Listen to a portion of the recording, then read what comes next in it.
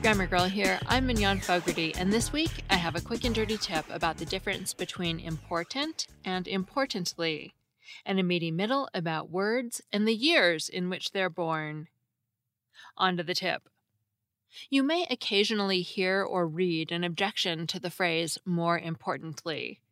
You can ignore it unless you're writing a cover letter or some other document where you'll be judged without the chance to defend yourself.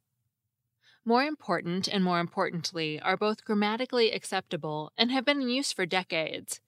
It's unclear which one came first. A Google Ngram search, which shows how often words are used in published books that have been scanned by Google, shows more important is much older and more popular. But the Merriam-Webster Dictionary of English Usage says more importantly is older. And Gardner's Modern English Usage says more importantly is fully standard and at least as popular as more important. The Oxford English Dictionary Supplement calls more important a kind of sentence adjective, and more importantly, a kind of sentence adverb. When they say more importantly as a kind of sentence adverb, they mean it's like thankfully and fortunately when they come at the beginning of a sentence. They aren't modifying a specific word in the sentence, but rather the entire sentence. If you write, thankfully, we didn't run out of guacamole, you're thankful for the entire sentiment of the rest of the sentence. And if you write, more importantly, the neighbors didn't call the police because of our loud music, again, you think all the rest of the sentence is what's important. It's not just important that the neighbors didn't call, or that it wasn't the police that the neighbors called.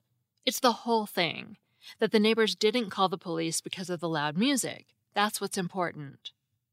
Thankfully and importantly, sentence adverbs. The only difference between important and importantly is that you can't use important alone. You have to use more or most when you use important at the beginning of a sentence like that, but you can use importantly alone. Important, the neighbors didn't call the police, doesn't work. But importantly, the neighbors didn't call the police, does work. And that's your quick and dirty tip. You can start a sentence with either more important or more importantly. Both are fine, but when you want to get rid of the word more or the word most, you have to use importantly. Remember the frustration of trying to memorize vocabulary and grammar rules only to find you couldn't actually use the language in real life? Well, there's a better way to learn. Rosetta Stone is the most trusted language learning program with millions of users learning 25 different languages, and you can get it on your desktop or as an app on your phone or tablet. Rosetta Stone immerses you in many ways with its intuitive process. It's really different. You pick up the language naturally, first with words, then with phrases, and then with sentences. Plus, with Rosetta Stone's True Accent feature, you'll get feedback on how well you're pronouncing words. It's like having a personal trainer for your accent. Don't put off learning that language. There is no better time than right now to get started. For a very limited time, Grammar Girl listeners can get Rosetta Stone's lifetime membership for 50% off. Visit rosettastone.com/grammar. That's 50% off unlimited access to 25 language courses for the rest of your life. Redeem your 50% off at rosettastone.com/grammar today. Hey, it's Mignon. Do you need a new literary show to add to your podcast queue?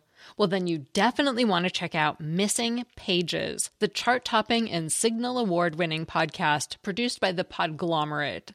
Back for a brand new season, Missing Pages investigates the most pressing topics in the book world today, from the rise of Colleen Hoover and book bans across America to the world of ghostwriting.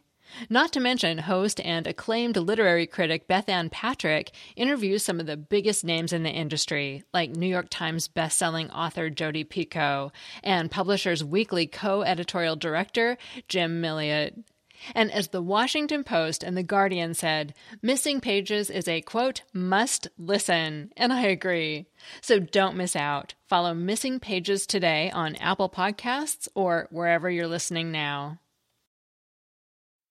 Hey, it's Mignon. If you want to do more to hone your communication skills, Then check out Think Fast, Talk Smart, produced by the Stanford Graduate School of Business and hosted by my friend and Stanford lecturer, Matt Abrahams. You may remember Matt from his interview on the show back in September when he shared his top tips for becoming a better writer and speaker. Think Fast, Talk Smart is his Webby award-winning podcast, which has been downloaded 41 million times and has been the #1 career podcast in more than 95 countries, so you know it's worth your time. Whether you're making a wedding toast or presenting at work, strong speaking skills are critical to success in business and in life, which is why Matt sits down with experts every week to talk about the best tips to unlock your communication potential. Hear from pros like neuroscientist Andrew Huberman on how to manage speaking anxiety, speechwriter and best-selling author Dan Pink on how to take risks in your communication, and psychologist Kelly McGonigal on how to harness nervous energy to fuel powerful presentations. So what are you waiting for? Listen to Think Fast, Talk Smart every Tuesday, wherever you get your podcasts or on YouTube. And tell Matt I said hi. Last week, Merriam-Webster launched a new tool on its website called Time Traveler that lets you explore words by year. In other words, you can select a year, like 1991, and see words that were first recorded in that year. For example, in 1991, the words mixtape, bestie, and gift card appeared in print for the first time, at least as far as the people at Merriam-Webster know. Dictionary makers often find earlier instances of words, and when they do, they update their entries. But Time Traveler is based on the currently first known dates, such as 1697 for apple pie, 1900 for phony, and 1980 for gridlock. And once you start searching, it's kind of addictive, and it tells you so much about culture. 1967 was the first year you could do aerobics. Ponder biotech. Go to B-school or go on an ego trip, take estrogen replacement therapy, and live in a fantasy land. In 1977, you could finally do those aerobics on an exercise bike. Worry about bad cholesterol and Ebola, take cisplatin, and go on a guilt trip after spending too much time at a strip mall. In 1987, we were wearing acid-washed jeans and carrying around messenger bags. Drugs were being used off-label. We'd gone from biotech to bioterrorism, and we were wearing cross-trainers to the gym. It was the first year we had GIFs, and if you try to tell me it's pronounced GIF, I'll fight you. By 1997, we were working out on elliptical trainers, working in cube farms, posting emoji, and writing judgy posts on our weblogs. The examples get more sparse as you get closer to the present day, but 2007 gave us hashtags, listicles, and the sharing economy. Set aside at least an hour to play and visit the Time Traveler section on the Merriam-Webster website. Right now there's a link to it on their homepage. The site also made me think of a book from 1997 that I liked called America in So Many Words, by Alan Metcalf and David Barnhart. In the book, the authors chose one word that was coined in America for nearly every year between 1555, canoe, and 1998, millennium bug. They noted some interesting trends, saying that in the 17th century, the hot topic for new words was nature, because the settlers were naming all the new things they came across in North America, like corn, catfish, raccoons, and moose. The authors called the trend in the 18th century independence, noting new words such as Minuteman, cowboy, veteran, immigrant, and ticket, as in to vote for a ticket. They cite expansion as the trend in the 19th century, with new words such as know-how, skyscraper, downtown, commuter, and ranch, a ranch usually being far bigger than a typical farm. And the 20th century trend was science, with words such as IQ, rocket scientist, goo, brainstorm, and streamline. I love looking at these words and thinking about the times and cultures in which people started using them, and I bet you will too. Again, the website is Merriam-Webster's Time Traveler, and the book is called America in So Many Words. Thanks this week to Kid Pebbles, who checked in from South Korea. That actually made me wonder whether other languages have dictionaries that tell you the date when words were first used, like we do in English. I'm sure you must, but I'd love to know.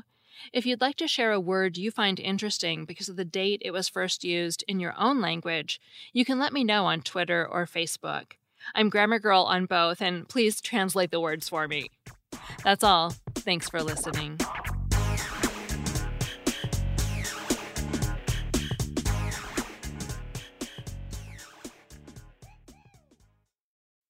Hey, it's Mignon. If you want to do more to hone your communication skills, then check out Think Fast, Talk Smart, produced by the Stanford Graduate School of Business and hosted by my friend and Stanford lecturer, Matt Abrahams. You may remember Matt from his interview on the show back in September, when he shared his top tips for becoming a better writer and speaker. Think Fast, Talk Smart is his Webby award-winning podcast, which has been downloaded 41 million times and has been the #1 career podcast in more than 95 countries, so you know it's worth your time. Whether you're making a wedding toast or presenting at work, strong speaking skills are critical to success in business and in life, which is why Matt sits down with experts every week to talk about the best tips to unlock your communication potential. Hear from pros like neuroscientist Andrew Huberman on how to manage speaking anxiety, speechwriter and best-selling author Dan Pink on how to take risks in your communication, and psychologist Kelly McGonigal on how to harness nervous energy to fuel powerful presentations. So what are you waiting for? Listen to Think Fast, Talk Smart every Tuesday wherever you get your podcasts or on YouTube. And tell Matt I said hi.